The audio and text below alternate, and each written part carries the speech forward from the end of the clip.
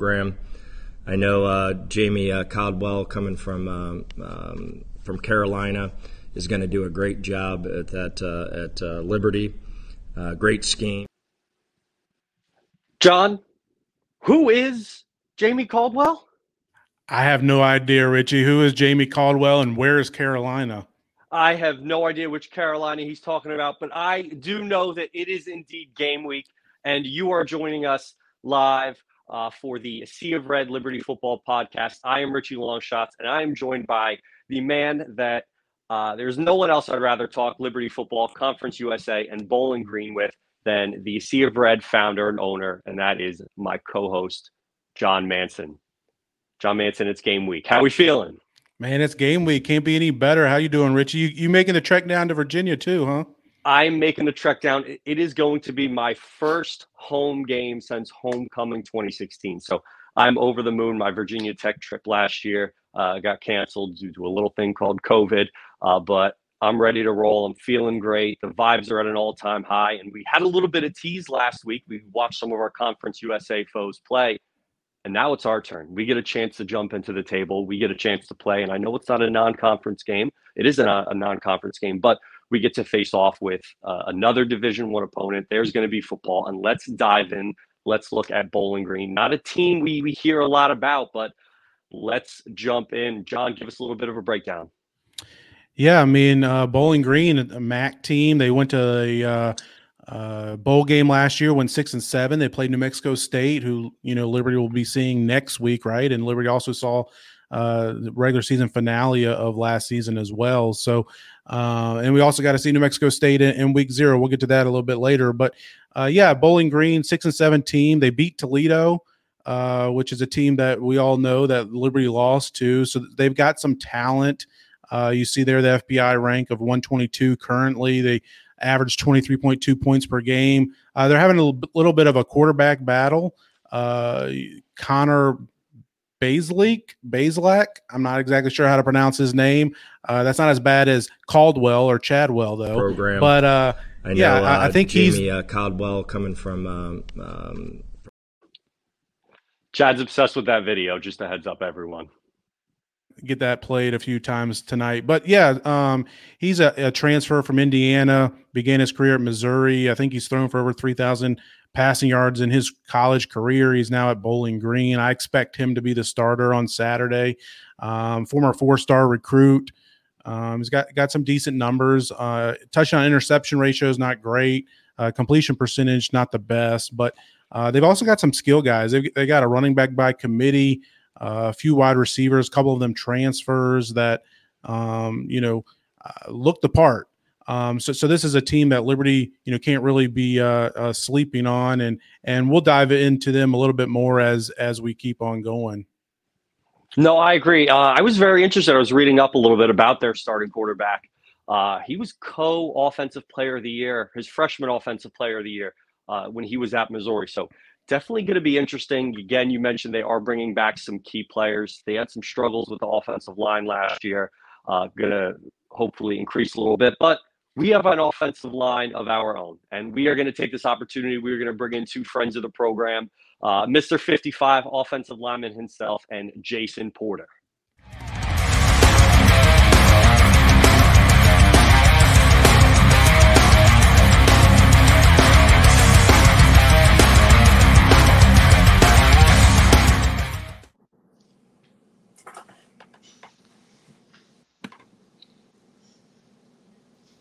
Brendan, Jason, what's up, guys? How you guys doing tonight? Happy Tuesday. Howdy. So Brendan, it's game week. Unfortunately, we all know you won't be able to take the field with your guys, but you got named captain this week. Just take us through that process. What was it like to get that honor, and what's that mean to you here in your last season with the Flames? Yeah, thank you for that. First off, it's Coach Chadwell talked to the guys, and he was saying, you have all conference and all independent and all those accolades as a person, but this is your legacy at Liberty, and being able to be a captain is the biggest honor you can have. And just having the trust in my teammates, and just being able to lead them and show them what their potential is and bring the best out of them is it's a huge honor for my last season. I couldn't be more thankful for it. Yeah, 55. Congratulations on that, man. That is a huge deal, huge honor to be recognized by your peers. And I think sometimes people forget that that is kind of a peer teammate recognition thing. So to John's point, man, congratulations on that. Well deserved. I want to stay on your side of the ball here as we transition a little bit, talking about Bowling Green for just a second. One of the things that I was surprised to find out statistically that I'm sure you guys know about, Bowling Green was top 5 in sacks last year. And so as an offensive lineman, that's got to bring up your spidey senses a little bit. What have you guys been talking about in the film room and in preparation for them on Saturday? Absolutely. As John and Richie mentioned, they only won 6 games, but they had a very productive defense, and specifically their box. A lot of TFLs, sacks. That definitely is something that you see, and you're like, we gotta be serious about this. So they had a great DN last year, number 11. He's playing in the NFL now, so that'll help not having him. But they brought in transfers just like everyone else does, and they've been working through camp to scheme us up. So I think we have a great plan going forward, but that's definitely something to keep an eye on. And that matchup is going to be pretty much the deciding factor, in my opinion. The line of scrimmage. So a lot of unknowns on the outside, new guys on both squads. The line's going to be what determines this game, and our guys know that. They know that. It's Tuesday now, but we'll see what happens Saturday. That's what's going to matter. Yeah, Brendan, you know better than any of us listening to this right now that it's always a line of scrimmage that kind of determines who wins a game more times than not, whether it's offensive line, defensive line. But as you look at this game coming up this week, and one of the more intriguing storylines for me, week 1 for Liberty, it's a lot of new faces, a lot of new names. We know, with the coaching staff and the rest of the turnover on the team, it's a lot of question marks, a lot of unknowns. What are some things that, not giving away any like inside, inside information or anything like that, but who are some names, particularly on the offensive side of the ball, maybe at receiver or running back, that maybe we're not expecting or don't know about yet that'll become household names here in a few weeks? I just think of the new guys. We know a lot of the guarantees. CJ Daniels, Noah Frith. But you think of the new guys, that running back room is the most loaded room I've ever seen since I've been here. You're going to have 1 and 2 back sets. I think outside, you got EJ Smoot from UT Martin that's going to have a great season for us. At running back, I think all running backs are pretty much new. Vic Venn from Colorado, Quentin Cooley from Wake, Vaughn Blue, true freshman, came in. And he's been grinding. James from Arkansas, and they've been doing a great job. Billy Lucas and Duquesne, those guys run the rock, and they all have different, we've always been running back by committee since I've been here. It'll be the same thing. We got 5 guys that can tote that rock, and it's going to be fun to control the line of scrimmage and see what we can do. I know traditionally this offense isn't as fast-paced as before. So if we remember playing Army, how they kind of controlled the clock and just ran the ball and got 3 or 4 dirty yards per play, it's going to probably be a little bit more of that than, running 6 plays in a minute. So it'll give us more time to see the defense and give the fans a little time to settle in. So it's going to be an awesome game.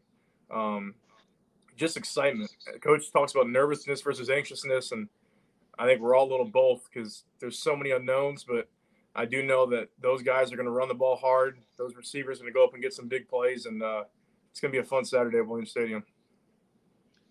Brennan, I'm so glad you talked about the run game because Coach Chadwell last Thursday at the Flames Club luncheon was talking to us as Alan was interviewing him just about the offensive schemes and the sets.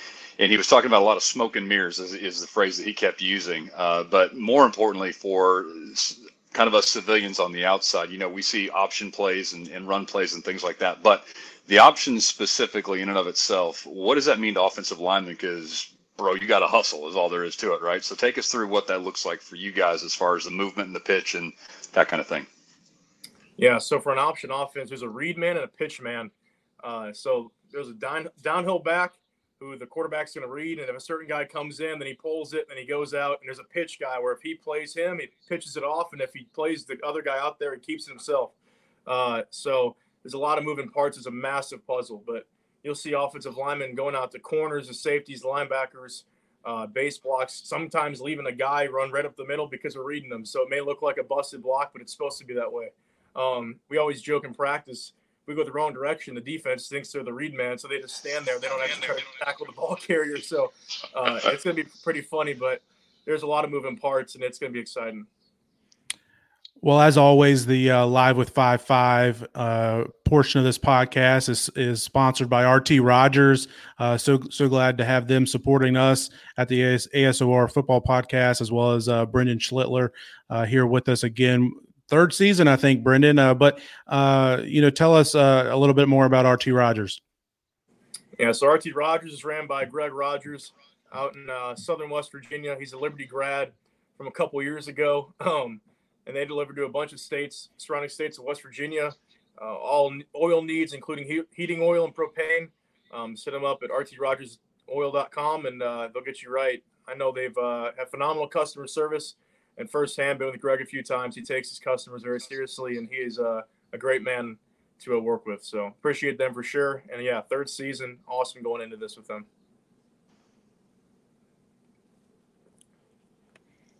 Go ahead, Jason. Oh, that's sorry, I was making a note on something. Well, Brandon, man, we just wish you best of luck. I know it's going to be a challenging first game here for you with all the stuff that you've been going through. But again, congratulations on the status of your captain selection, man. That's really huge. Well, I'm excited to see how you do in the booth this weekend, Jason. So am I. Yeah, in case anybody listening hasn't heard the news, I'm sure you have. Jason gets the honor and privilege to co-host. Is it co-host? I guess you're doing the color analyst with the voice of the Flames, Alan York, for all the football games or just the home games. You're going to be traveling. Give us a little bit more detail about that. Yeah, all the games, the whole thing. So I'll be on the road with the guys too, and just getting to be the wingman with AY. Man, it's going to be a lot of fun. Awesome. You're working harder than I am Saturday. So Brendan, you going to be on the sidelines with Coach Durkin, or what you going to be doing?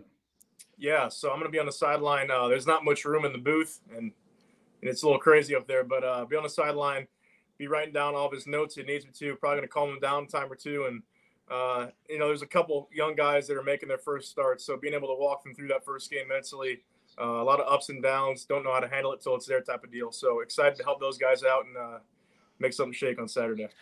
Now, if Vaughn Blue or Victor Vinn get on a breakaway around the side, down the sideline, are you going to be able to get out of the way quick enough? We'll find out when it happens. Well, let's hope that doesn't happen. We don't want to see that happen, right? But hey, Brendan, I appreciate you as always coming on, and look forward to seeing you on the sideline Saturday, and hopefully before the season's over, we can get you back out on the field. Absolutely, I'm excited to see different perspective from the sideline, so I might have some better material for the podcast. So. Sounds good. Thanks, Brendan. Appreciate you, man. So Jason, give me a little bit of information about closing costs. What do we need to know about that? Potential home buyers. Yeah, interesting thing going on with closing costs. Reason I wanted to talk about that here real quick tonight. Anytime the market is balancing and teetering a little bit between buyers and sellers, and we're kind of about 50-50 there right now. It's still definitely more of a seller's market, I would say, but closing costs very quickly are the costs associated for the purchase of a house that are charged through the lender, the title company, all of those fees that sort of come into purchasing a house. What is unique right now about our situation that I want to make sure folks are aware of is because the market is slowing a little bit, there's greater opportunity now for buyers to ask for the sellers to pay their closing costs. So whereas the market a few years ago was so competitive, multiple bids, et cetera, as a buyer, you almost never had a chance to ask for closing cost assistance or help from the sellers. Things have changed a little bit. I've written the last couple of offers with seller-assisted closing costs. We've been able to get some of those and negotiate them. So anyone has any questions about those, all my contact information is right there. But certainly in the buying and selling process with real estate, residential or commercial, love to help out Flames Nation. Awesome. Thanks so much, Jason. Appreciate you joining us and your support. And for those of you that aren't at the game, or maybe if you're at the game, put your earbuds in and listen to Jason and AY call the action or paint the picture. Is that how they say it in the business? That's it. Thanks, Jason. See you, man. Oh, well, I'm glad to be back. I'm sure everyone saw the little incident that the Notre Dame podcast host had, and I wanted to make sure that we didn't have one of those moments here with the Sea of Red. But big shout out to JP and 55. Great job. Very interested to see Brandon's kind of move towards being on the sidelines for some of the games this year. So excited to see that progress as the year goes on. If you are watching live, make sure whatever platform you're on, if it's Twitter, throw us a retweet, a like. If you're on YouTube, like, subscribe. It helps us out a whole bunch. If you are listening to this at a later date, whether it's on Spotify, Apple Music, all that stuff, subscribe, like, all that good stuff. Now, what we have coming up is probably one of the biggest guests that we are going to have the entire season. I have had the opportunity to meet this gentleman before, and what he has done for Liberty Athletics, I really can't say. But I just do know that he is the straw that stirs the drink when it comes to the Flames and everything that goes on with it. And we are welcome to be joined by Mr. Ian McCaw. And great to be with you guys tonight. Oh, absolutely. Hey. The pleasure is all ours. Hey, Ian, good to see you again. Hey, John. Hope we didn't keep you up too late. Well, this is past my bedtime, but this is a special occasion, so I'm excited and honored to be with you guys. Oh, and I mean, after a big field hockey win, the adrenaline's going, so you want to stay up a little bit. So totally get that. But it is game week. And first question, how excited are you for this 2023 football season in comparison to some of the others that we've had? Yeah, this is a really special year. Obviously, a lot of things. Our first year in Conference USA, so that makes it very special. And the opportunity to play for a conference championship for the first time at the FBS level adds to that. And of course, the first year and the first game under Coach Chadwell. So a lot of unique aspects of this year, and that's one that we're really excited about, and I think our fans are excited about. And Ian, looking back to last year, there was a lot of, anticipation and hype around some of the home dates on that schedule. You had, BYU and Virginia Tech and even UAB as a home game, and maybe don't have the same name brand recognition on some of the home schedule this year, but you got 7 home games, 4 of those being Conference USA games. So certainly a lot to look forward to. A couple of those on national TV. How have the season ticket sales been going? If you compared to last year and recent years. Yeah, doing really well, John. So this will be the second highest season ticket total that we've ever had. Obviously, last year with Virginia Tech and BYU, that gave us an unusual bump, and we had a number of Virginia Tech fans that did not renew this year, which is understandable. But and we're going to be in the 7,000 range. We will sell season tickets through the New Mexico State game, so we still have another little over a week to go, but we'll be right around 7,000. And other than the last year, I think the highest total was around 5,500. So Flames Nation is growing, our season ticket base is growing, and we're really encouraged by that.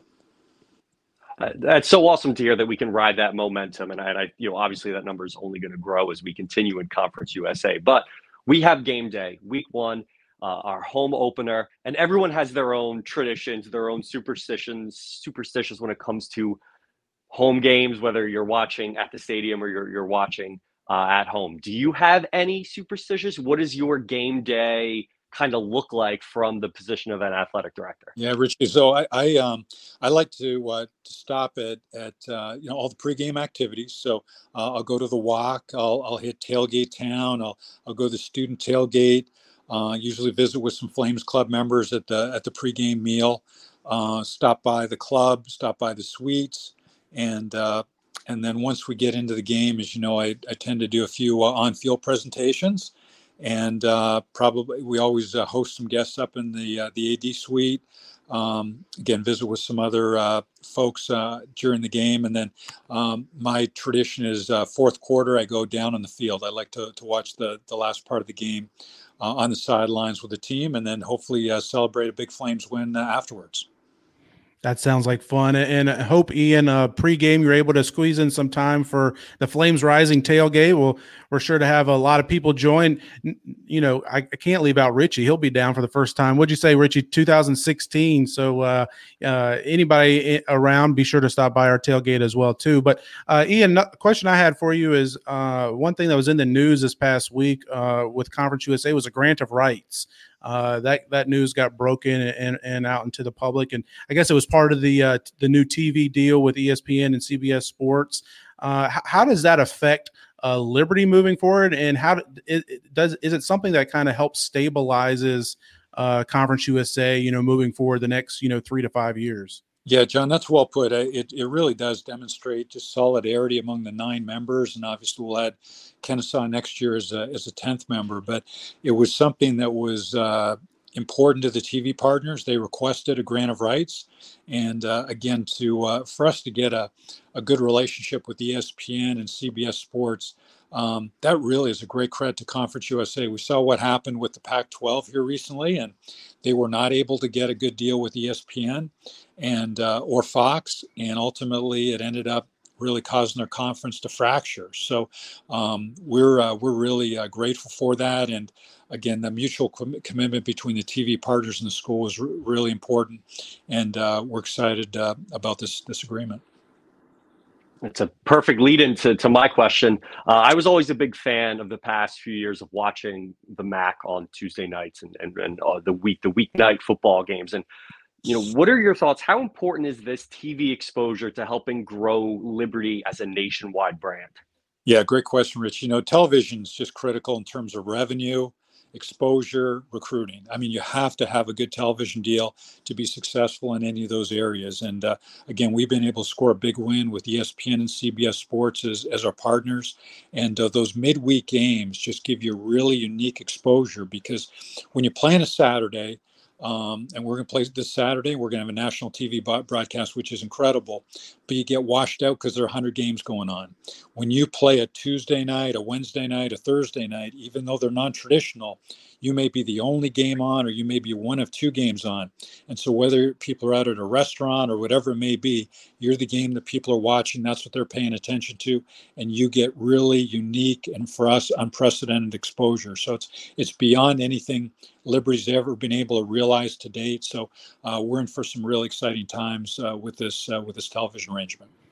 A neat wrinkle to that, I thought, was the week 0 games. I mean, we had 5 Conference USA teams playing this past weekend, 2 of those being league games, and I was sure to carve out some time on the couch and watch a couple of those games, and that was really fun and neat, and additional exposure for the league. Ian, as you kind of look forward, fans love to talk about non-conference schedules and what's next, and who are the next teams that are going to be coming into Williams Stadium. Is there anything you can share on that? I mean, how close are some of these schedules to getting done? I know I don't think we've announced anything for 24, 25 or anything like that, but 24 through 27, are those pretty close to being finalized? Do you anticipate there being any announcements made as anytime soon, or maybe wait until after the 23 season? Yeah, John, we're really in good shape right up to about 2030 at this point in time. So we've pretty much got them all in place. I really like our schedules. This year we had to scramble a little bit as we were transitioning from independent to Conference USA, and we weren't able to kind of hit the model that we want. The model that we want is 1 Power 5, 2 regional group of 5s, and an FCS. And we didn't get the Power 5 or the FCS. We got a series of a group of 5 home and homes, and fortunately 3 at home, 1 on the road. So I think Coach Chadwell likes having 7 home games, and obviously that's really desirable when we can get it. But I like our schedules. Next year, obviously, we have 2 really attractive opponents, East Carolina and App State. Those will be good regional rivalries, kind of falling in line with what I mentioned about those group of 5 regional rivalries. We have series with Virginia Tech, Coastal Carolina, App State, and East Carolina, as I mentioned, ODU, James Madison, Army.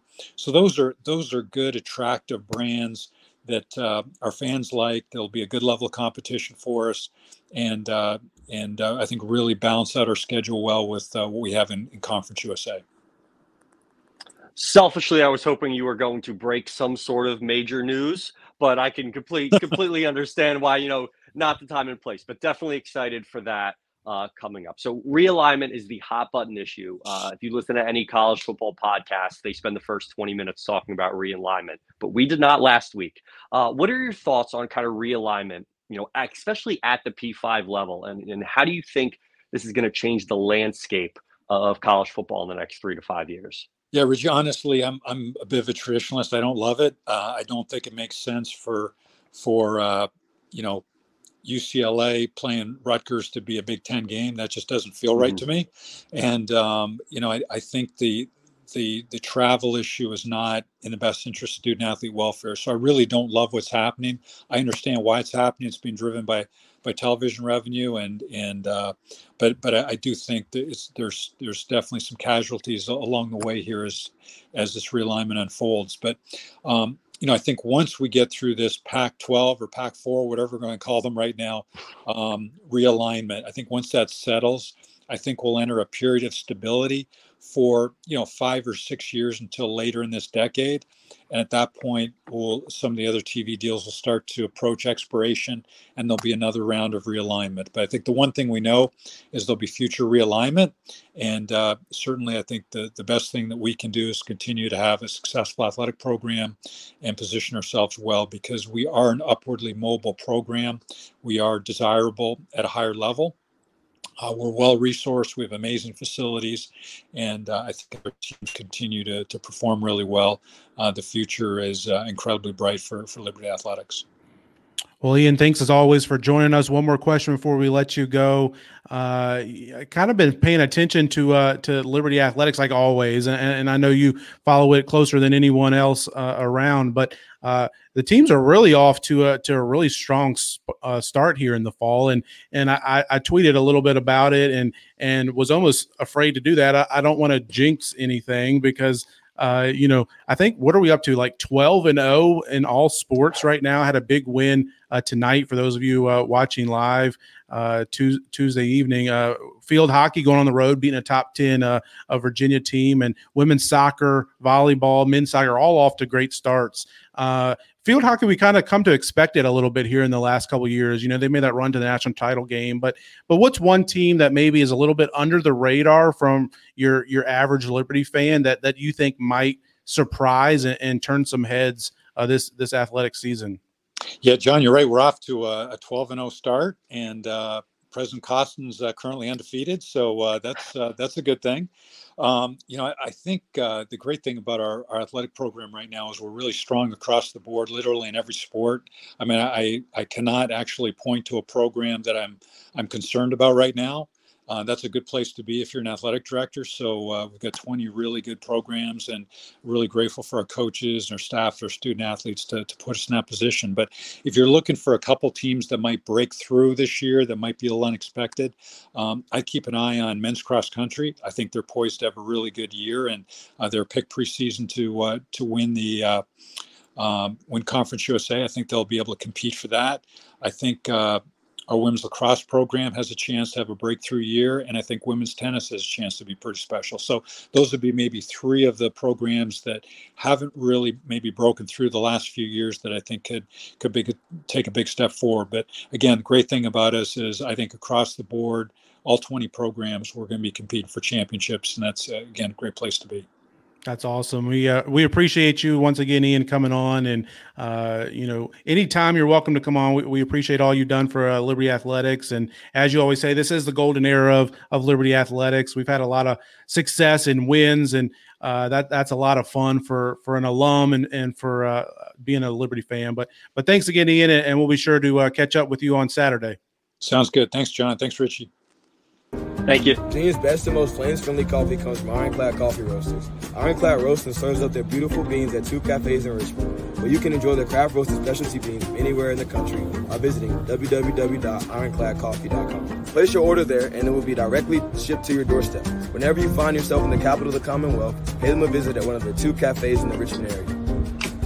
Ironclad's owners, the O'Rourke family, are proud Flames Club members and season ticket holders, and now they're pleased to sponsor the podcast from the Sea Red.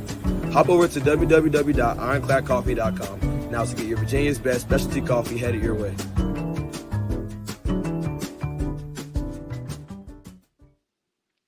Truer words have never been spoken. I really believe that we are in the golden era of Liberty Athletics, and we'll never have that first bowl victory again. We'll never have that first March Madness victory again, and it's so exciting about the future. And we're so thankful that Mr. McCaw was able to join us tonight and touched on a lot of awesome things. But the first thing that we have that's going to be facing us before all that schedule talk in the future and all the realignment stuff is the game this Saturday.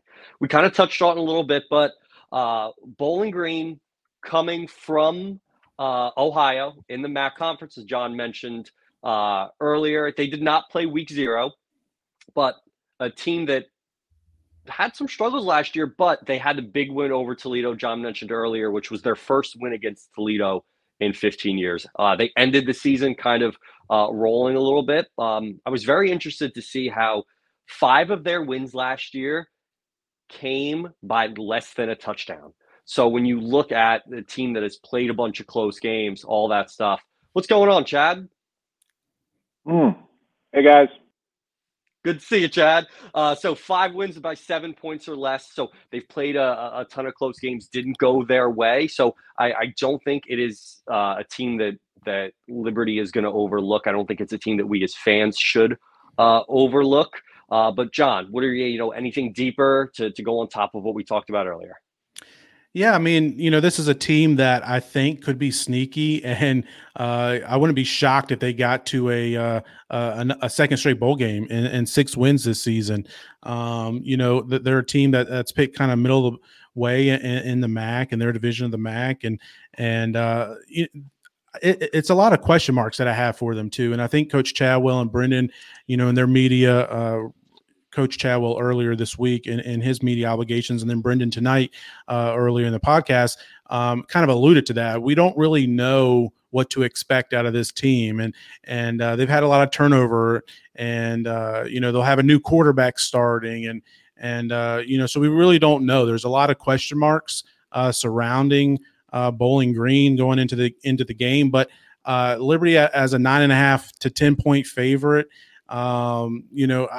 I don't know. That's a tough line to predict, and we'll talk about that more later. But it's a team that's scary, and especially for Liberty and their season opener under Coach Chadwell. We'll have to figure out. We'll learn a lot about Liberty, and I think Bowling Green as well. But Richie, one thing I wanted to chat about is I don't know if you had a chance to watch any of the Conference USA games week 0, and I'm sure you at least seen some scores and maybe some highlights. But were there any that maybe kind of stuck out to you? I mean, here if you're watching on YouTube, you can see the updated FPI rankings for the Conference USA. But what did you learn? Did we learn anything in week 0?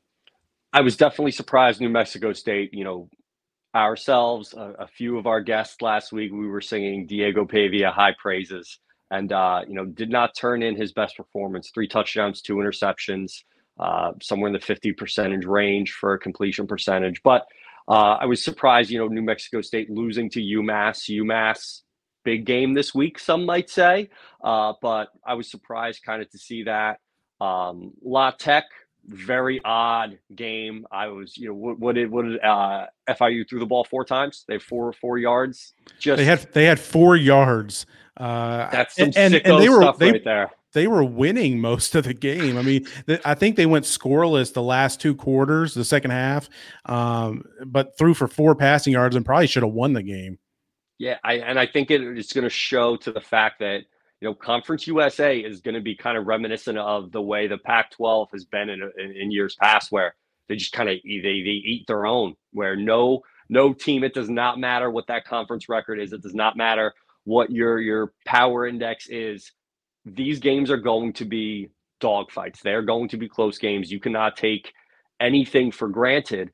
And it's exciting to see. One of the things you mentioned earlier, John, I wanted to bring up was the new offense and what is this going to look like? And we put out on Twitter, we said, hey, send in some voicemails. And we had about 10 to 15 people send videos, send voicemails in. It's great when I get the alert that someone sends it in. So yes, it is me. I'm one of the people that get them. Would it be possible to play one of those for us real quick, producer? Yeah, my name is David, and I was just kind of interested in explaining how the offense is going to be different from Freeze and now with Chadwell, because I hear good things about it, but I'm just kind of interested of how that system will work differently. Thank you for taking my call.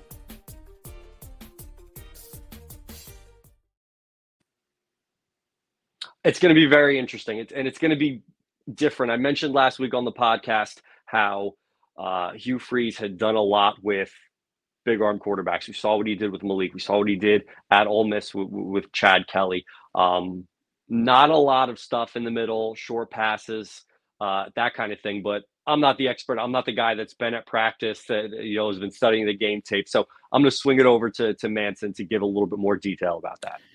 Yeah, and Richie, that's pretty cool. And make sure everyone listening knows you can call into us and leave your comments, your questions, particularly after games as we get into it. We have a voicemail hotline. We'll play at least one of those every week, the best one. So I don't know if we have the number handy, but if so, we can share that with you here. But yeah, great question that we got here. And, I think, and Brendan kind of alluded to this a little bit earlier, is we don't expect it to be a hurry up, fast paced offense that we saw under Coach Freeze the last few years.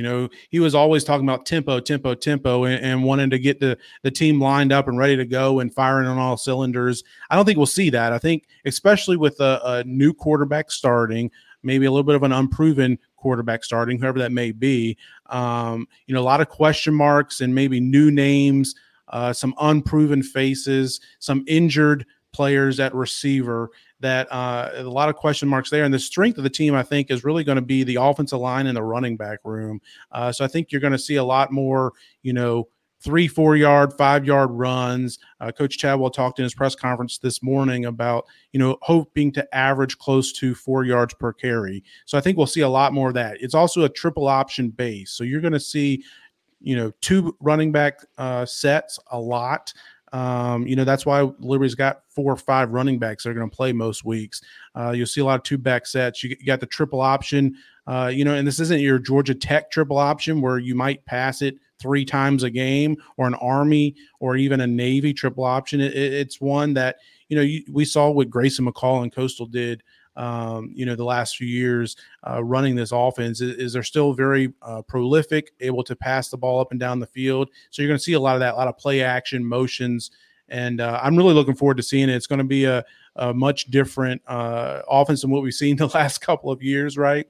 But it should be fun. I'm looking forward to see it. It might take a few weeks. That's what I'm kind of cautioning people against. It might take a few weeks for us to kind of start hitting on all cylinders, but I'm excited to watch how it plays out.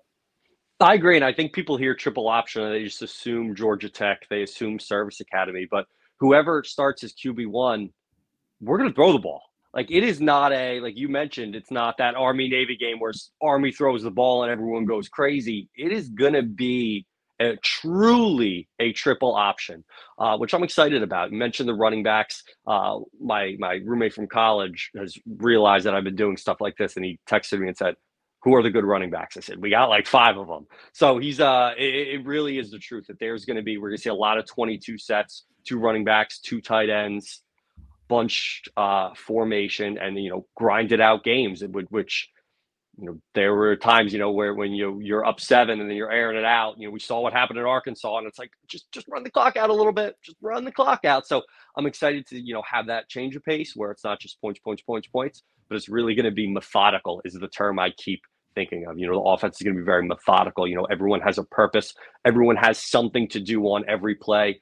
Brandon was mentioning that earlier, that, everyone has a role and a job to do when it comes to that.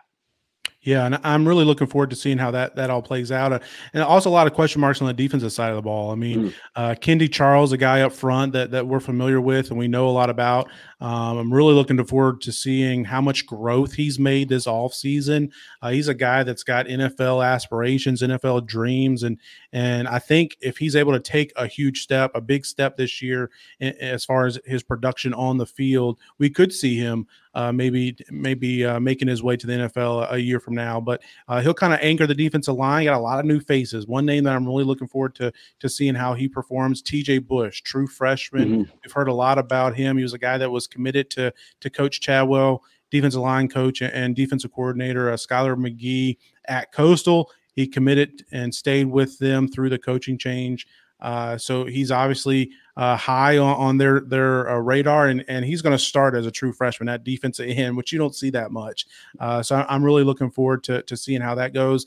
Linebacker, I think that a lot of people have talked about that maybe possibly being a big weakness or big question mark. I don't see that. I see Tyron Dupree, Jerome Jolly are two guys that are going to kind of anchor that unit. And then you got some other guys, Chike Nwankwo, transfer from Abilene Christian, is very talented. Nick Day's another transfer that will provide some depth there. And I didn't even mention Akil Washington. We all know that name. So I think linebacker is going to be fine. They're going to be a strong group, got some depth. But I'm really looking forward to seeing how that unit kind of all the pieces fit together, and do they have enough depth? I think that's the biggest question on the defensive side of the ball. Thank you so much, John, for that insight. If you just learned something, which I know I just did, make sure you like and subscribe. If you are watching on YouTube, if you are watching on Twitter, throw a retweet and a like and a follow. But to follow up with that defensive piece, and I think this is going to be a really good first opportunity for our defense. Last year, Bowling Green struggled on the offensive line. They only averaged 3 yards per carry. So they didn't get a ton better bringing in players on the offensive line. So I'm looking forward to watching the defense. It's going to be a really good first opportunity for them to come in a game against potentially an opponent that isn't super strong up front, where we're bringing in some new guys, some new faces that are going to get a chance to ball out a little bit. So I'm expecting, I'm just going to say it, scoop and score. There's going to be a scoop 6 stuffed in the backfield. Take it to the house. I'm going to be going bananas in a cabana, and it's going to be a great game. So, John, any last thoughts about our game this upcoming weekend, about anything coming up with Liberty football, anything like that? Yeah, I think the key is the explosive plays. I think Liberty's offense will be able to move the ball, will be able to put some points up on the board. I think the big question is the defense. I think we've got the size and the strength on that side of the ball to keep Bowling Green in check. But those explosive plays can be something that keeps them in the game and maybe even gives them an advantage, a leg up. If you're able to break off a 55-yard screen pass for a touchdown with one broken tackle, then all of a sudden it's like, okay, that hurts, right? That happens. You see that all over the field on a Saturday, all over your TV screens, whatever games you're watching. So that's one thing Liberty needs to keep in check, is to limit those explosive plays. If they do that, I feel good. I feel confident about this team being able to get out of Williams Stadium on Saturday afternoon at 1-0, because ultimately that's the goal, right? I don't care if it's 17-14 or 52-0. Get out of there 1-0, and let's figure it all out going into week 2. I'm with you, John. And if you are confident, then I am confident. So thank you so much for that insight. Real quick, we heard Mr. McCaw talk about all the great things going on with Liberty Athletics. 12-0. And it might be 13-0 if you count the field hockey win today. So we're going to kick things over to our main man, Zeke, who's going to fill us in under 71 seconds about all the amazing things going on when it comes to Liberty Athletics. So, Zeke, take it away.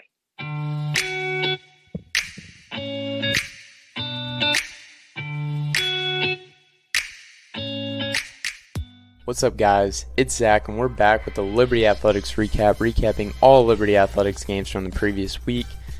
Liberty women's soccer is 4-0. The Lady Flames stayed hot, defeating Tennessee Tech and UNC Wilmington, shutting out both teams to improve to 2-0 on the week. Liberty men's soccer followed suit, winning last night against Belmont Abbey, including an opening night win over St. Peter's, defeating the lads from Jersey on a last-second goal from Michael Hutt. Kone stays onside with the right foot across and in the final minute. Not sure you could ask for a better opening night win there. Pandemonium at Osborne.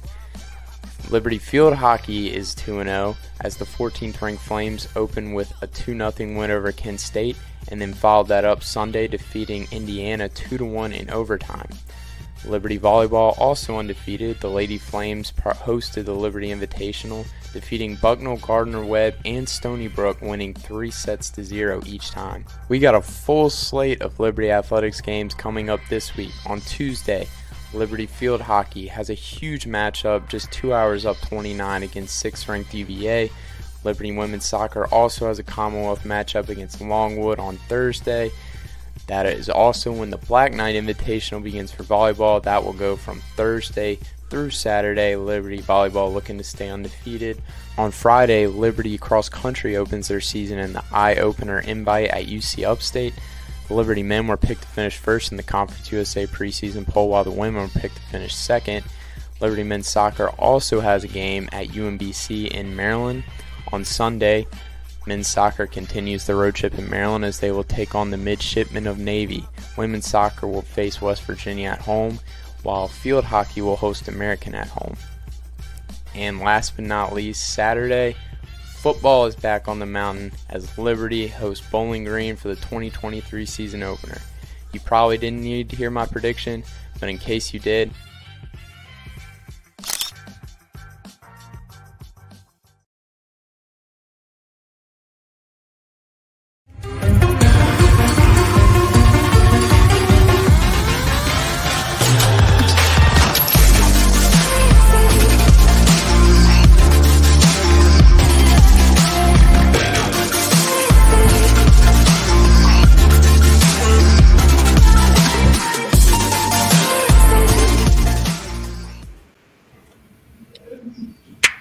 All right, we got a new face. We got some familiar faces. We are joined by the man, the myth, the legend. I don't want to introduce yourself. I can't even. Go ahead. Are you talking about me or CT? You. Me? Oh, okay. In my mind, CT is a legend. So, Sam Stone, long-time listener, first-time caller. So thanks for having me. And John, CT, Richie, it's like the bowl game all over again. We're just missing a few great folks. Thanks for having me on. I haven't watched a single football game this year, so my picks are going to be don't use them for anything. So good disclaimer. All right, CT, tell us what happened last week. Yeah, let's talk about last week real quick. As you can see, I did not cash many tickets myself, and we're gonna want to turn that around. But first of all, John, you went 6-1, up 4.5 units on your picks. That's pretty impressive. Cannot lie. Keep it up, and I'm coming for your job, CT. Yeah, I mean, take it. If you're gonna go that big each week, please take it. I admire that. Richie and I, we struggled a little bit, 3-4 on the picks, but we'll say we're due for some positive regression. What do you think? Fingers crossed. I'll take 4. I'll take 3 and 4 every week. Last year I went like 1 and 4. It was ugly. It's when I mentioned something about week 0 being like the Old Testament, and had even more people in my DMs complaining. But week 0, it doesn't really count. It kind of counts, but it doesn't count. It really is a choose your own adventure type thing. But yeah. I'll take 3 and 4. But I didn't realize we're dealing with a savant. And Manson over here going 6-1. Yeah, absolutely unreal. I mean, even a squirrel, every squirrel can find a nut every once in a while. But here we go. Probably more about me and Richie than John, if anything. So here we go. If you want to take a look at my picks, or Richie, go ahead. I just want to say, in my defense, I physically bet Notre Dame minus 20.5, and I foolishly took the over on here. Huge mistake. I'm not making excuses, but I ended up winning money on the game, but carry on. Yeah, I responded to you and I said disrespectful, but congrats. So glad you did make some money on that one. Honestly, though, I mean, just recapping those picks really quickly, it might sound a bit like denial or anything else, but anytime I have a Service Academy over two touchdowns as a dog, I'm taking that every single time. So it is what it is. USC over, flew. That was super easy. And then Louisiana Tech. Oh, they upset me. Let's just go through this. I know you guys already talked about them a tiny bit, but let's just go through some of these stats. They outgained FIU 447 yards to 182. They had 28 first downs compared to FIU's 8. They had 38 minutes time of possession of 22, and they had 83 total plays compared to FIU's 44. They're going to be our Iowa. I love it. College football. That's why it's the best. But that led us to 1 and 2. That's going to happen from time to time, and ultimately I'm okay with the reads. So we'll go ahead and just jump right on into this week's picks. The first one that I have for this week, I'm going Hawaii money line back on the island against Stanford. So I have that at plus 150. Actually, before the game, against Vanderbilt, which they hung in there. And I did have that one in our picks. But the line was closer to around them as 10-point dogs or so. And then it's come soaring down because of the results of the Vandy game. I liked it even more then, but I'm still going to take it now. Whenever you have a team that plays in week 0, going into a week 1 game where against a team that they didn't play or that didn't play in week 0, it's always a good look. I don't have the exact numbers, but it's statistically pretty good to side with them. So I think Hawaii at home against a Stanford team that even though they're Power 5, they're probably a bottom 5 team in the country as well. I'd like Hawaii's chances to go ahead and get their first win of the season under Timmy Chang. And then moving on to the next game, we have Fresno State at Purdue. I have the under 48.5 in this one. So Fresno State was for a while a powerhouse in the group of 5, especially with quarterback Jake Haener. He was unbelievable, but they lost him along with a few other guys. So they've lost total over 4,000 yards of offense. So they lost him, they lost their top running back, and they lost their top 4 receivers. And when you look at the games that Jake Haener was hurt at the beginning of last year as well, those games, they did not look good at all. So I think they're really going to struggle going against a Purdue defense that is really solid as well. Their head coach was the Illinois defensive coordinator, built them into a powerhouse. I also think their offense is going to struggle, while Fresno's was top 40 in the nation and returns 8 starters.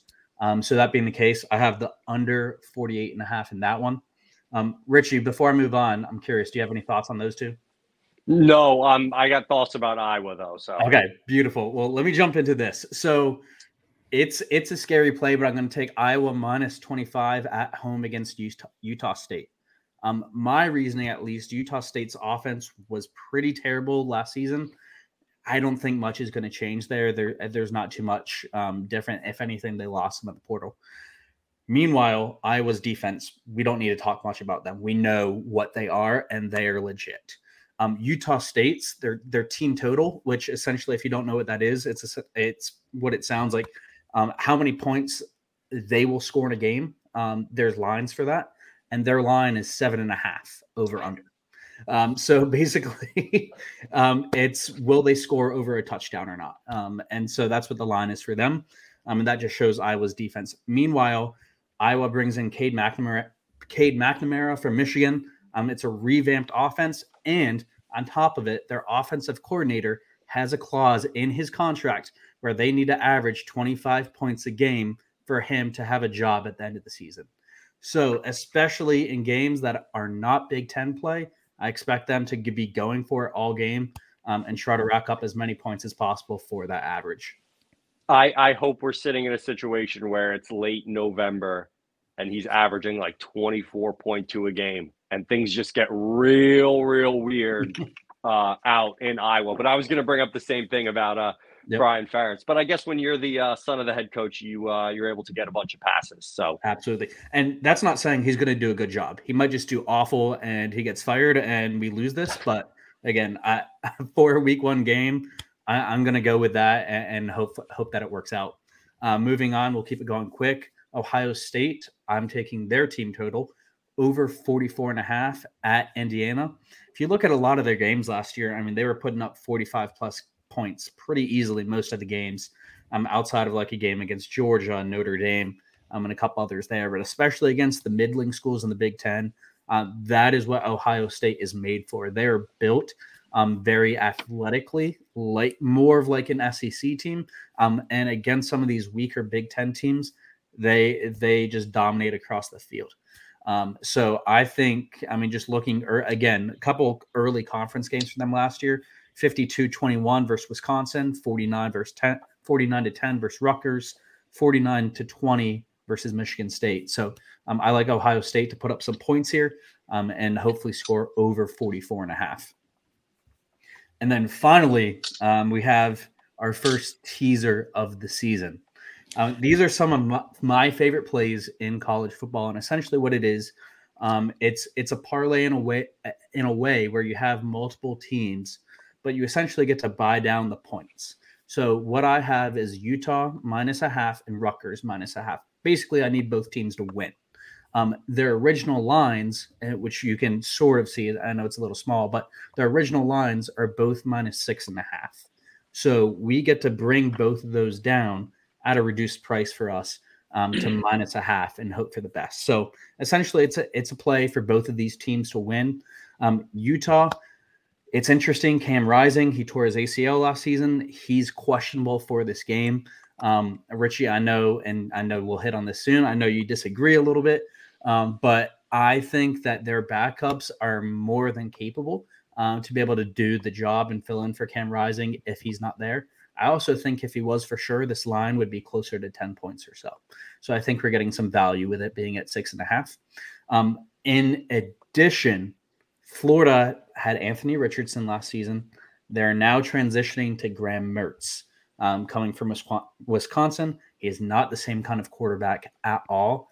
I think it's going to take a bit of time for them to be able to get that offense in a shape for a completely different kind of quarterback. And Utah's big strength this year is their defense. So I like them to win. And then Rutgers, for you, Richie, I'm going to take them over Northwestern. Just get the job done against a Northwestern team that is struggling. We don't need to go into all that they've dealt with this offseason, but I think Rutgers can pick up one of probably their only wins this season.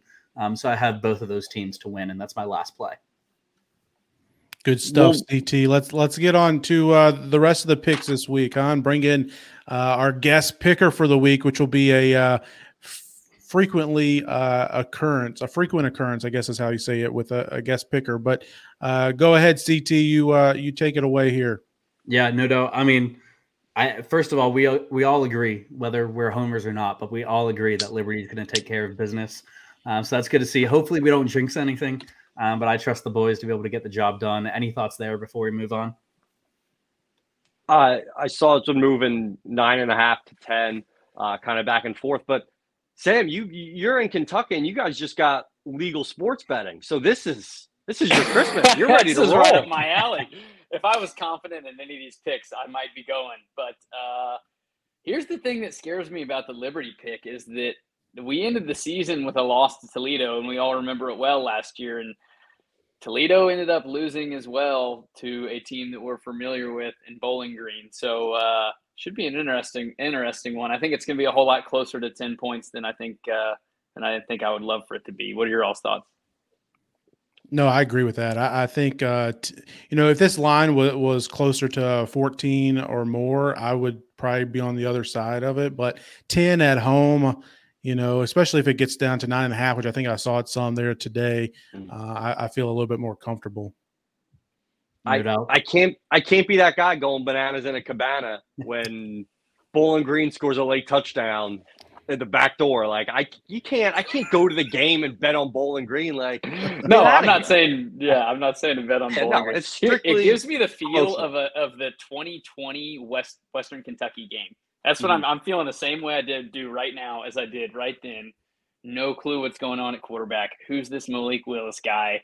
What's going to happen? And we didn't even know who was going to start. And so that's how I feel right now. And if you remember, we squeaked that game out barely and then go on to have an almost perfect season. So no doubt. Speaking of WKU, Sam, what's your thoughts on that pick? You got them covering the 11.5 against USF, which is a marquee game in Conference USA this week. Yeah, I mean, like I said, I live in Kentucky now. I spent 7 years in Lynchburg at Liberty, but I moved back to Kentucky where I'm from. I live in Louisville and had to pick the Western Kentucky boys. Also, because I want an undefeated Liberty going into an undefeated Western Kentucky at the end. So it was a biased pick. I think they're going to play well. And, I don't know much about them. If they play like they have in years past, I think they pull it out. Yeah, their offense is very similar. So it's a new quarterback. It's not Bailey Zappi. But Austin Reed is the quarterback. He was the quarterback last year as well. And that offense just runs the exact same. So they put up points, they put up lots of points, and they put them up fast. So USF, they're still growing as a program. So I agree with Sam. I definitely like Western Kentucky here. And did you see the graphic that USF put out of a bull about to just obliterate Big Red into oblivion? No, I didn't see that. Genuinely funny. Funny. And I'm sure Big Red's taking that personal. Yes. Like that, you want to talk about bulletin board material? There's no way that's not how, like, I almost want to change my pick to Western Kentucky after seeing what they did to poor Big Red. I mean, if NC State thought that we're stepping on their logo the other year and took that personally, then who knows what Western Kentucky's going to feel like. Moving on to Sam Houston, their first FBS game against BYU, a team that we saw last year. John, lead us off there. What do you think?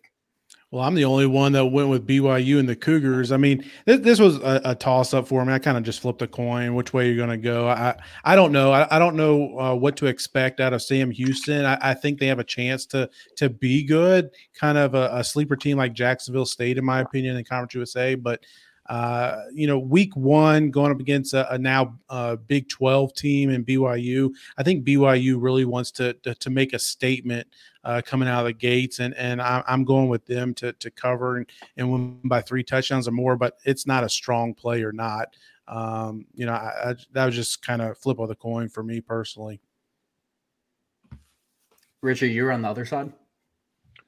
Yeah, I'm rooting for Conference USA. I'm not one of those people that are like, I'm going to root against our conference rivals when they're – no. I hope they win. It'd be a great win for the conference. To have Sam Houston State come in and beat a Big 12 team, massive for the entire conference. So I'm rooting Sam Houston State. BYU, pathetic last year.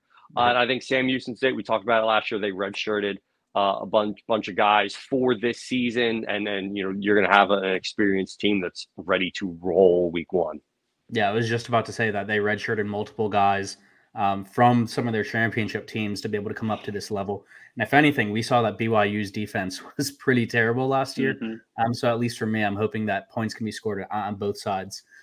Sam, for you, what would you say is a couple of your favorite plays through this slate? So far, I really like the Florida coming up next versus Utah. I think that anytime you have a great Netflix documentary dropped about you a week ago, that the boys are going to be fired up. They got Urban Meyer, they got Tim Tebow, they got Spikes hyping them up. They probably all watched the documentary. You got to take Florida to win by touchdown. Richie, what about USA on the money line? What's your thought there? I think it's a little bit of a Tulane hangover. USA is a really good team. That coach, Kane Womack, right? Yeah. Excellent coach. He was a finalist for the Liberty job. That was a name that was floating around. They're going to be good this year. They're a team I think they can win, that is going to be in the mix to win their conference. And if Vegas thinks this game is going to be within a touchdown and I'm going to get plus 205 money line, I'll take those odds every day. Yeah, I like that. I like that a lot. I was too scared to take the money line. I just wanted to be able to have the points on my side as well. But they return basically their whole team outside of a couple of guys in the secondary. And they're one of the top teams in the country in terms of returning experience and the transfers that they bring in. So I actually think, along with you saying Tulane falling back a little bit, but I think outside of, if we're excluding Liberty, I think South Alabama could be the team from Group of 5 that's in the New Year's Six Bowl. You guys are sleeping on my guy Shadro Lewis at Tulane. He's going to single-handedly cover that 6.5 point line for me. Sam, what do you think about the UCLA Coastal line? I see all three of you guys went 14.5, taking UCLA laying the points, and I was scared to touch the line, but what were your thoughts there? Just, you don't like the beach chickens. You have to go with the Bruins. I'm just 100% biased. We have Jamie Caldwell on our side, and we will not be defeated now, and they have nothing left. And so I do know his name's Chadwell. But that pick, also the pick I really do like, the second pick I like the most is the LSU Florida pick under 58. Nobody else took that. But anytime you get two teams that are both top 5 or top 10 teams, it's like baseball. Beginning of the season, you're getting all your kinks worked out on offense before you're getting them worked out on defense. I think defense is going to hold strong. I think it's going to be a low-scoring game at halftime, and then it's going to get up closer into the 50s, but I don't think it'll get to 58. That is the marquee. I know Jamie Caldwell, coming from Carolina, is going to do a great job. There it is. It is the marquee game of the week. Monday night, too. Yeah, that's going to be awesome. Like, I'm not, a little Labor Day. You just get in off the beach, sandy, or you want to check it out. but it's going to be a great game. CT, anything else we want to touch base on with our slate for the week? Yeah, I'll just probably hit on my favorite one out of this slate, and it's the over in South Carolina, North Carolina. So I know John and Sam are on the opposite side, but that game is actually played here in Charlotte on Saturday. College game day is going to be here, and I think it's going to be electric. So Drake May, of course, is leading the Tar Heels. They had no defense last year, and they didn't do anything to improve it, in my opinion. So I think you should expect a lot of points from their offense, but then Spencer Rattler and the Gamecocks, I think they can take advantage of that defense. We saw App State put up over 50 points against them last year. And I think we could see another game that's probably like in the 80s or above. Yeah, and he looks like Cynthia from Rugrats, too. If you ever just look up Spencer Rattler, Cynthia from Rugrats, for those who know what I'm talking about, he's a dead ringer for the doll. Hey, Sam, have you gotten a chance to kind of track Liberty a lot during the offseason, during the coaching change or roster turnover? And if so, what are your thoughts on the Flames going into 2023? Thanks for asking. I have kept up pretty heavily on Twitter. As you know, I enjoy keeping up on the Bird or the X, I guess, Richie, you have to call it now. But, I'm excited, and I'm excited to see the quarterback room. I'm excited to see who steps up there. I'm also excited to see if things don't go as well there with the first pick Coach Shadwell has, how soon he turns over to the second pick at quarterback, and just excited to see how that all plays out. Excited to see, like we've said before in this podcast, the running back room. Not sure really who's going to step up there, but excited to see whoever does step up. Hopefully the carries can get split up, and as we get game 5, game 6, game 7, guys get a little bit more beat up. Hopefully everybody has a lot of reps, and excited to see CJ Daniels back. He's had obviously gone through some ups and downs, but excited to see him back on the field and hopefully to be that wide receiver 1, in my opinion. So awesome. Well, Sam, thank you so much for joining us. Thank you all. As our guest picker. CT, I'm feeling positive. I love a ton of your plays this week. I was thinking oh, he's right. That's a really good idea. So bounce back week incoming for sure. So again, everyone who's checking us out, whether it's live, you're checking us out later on at YouTube or on the Bird, make sure you follow us, subscribe, do your thing. Manson, any final words, any final thoughts? Man, I'm excited for it and looking forward. It's game week, right? Let's get it. Just got a couple more days and get to see you, Richie. Looking forward to that. It'll be a lot of fun. Busy day Saturday. But ultimately, Flames come out victorious. Like I said earlier, I'll be a happy man. I know you'll be a happy man, especially if that 9.5 or 10, whatever you end up getting at, hits. And let's have a great week. Yeah, can't wait. Again, thank you for everyone for joining us and getting a chance to chat about our favorite college football team. So as always, stay blessed, stay hydrated, and stay fly. We'll see you next time.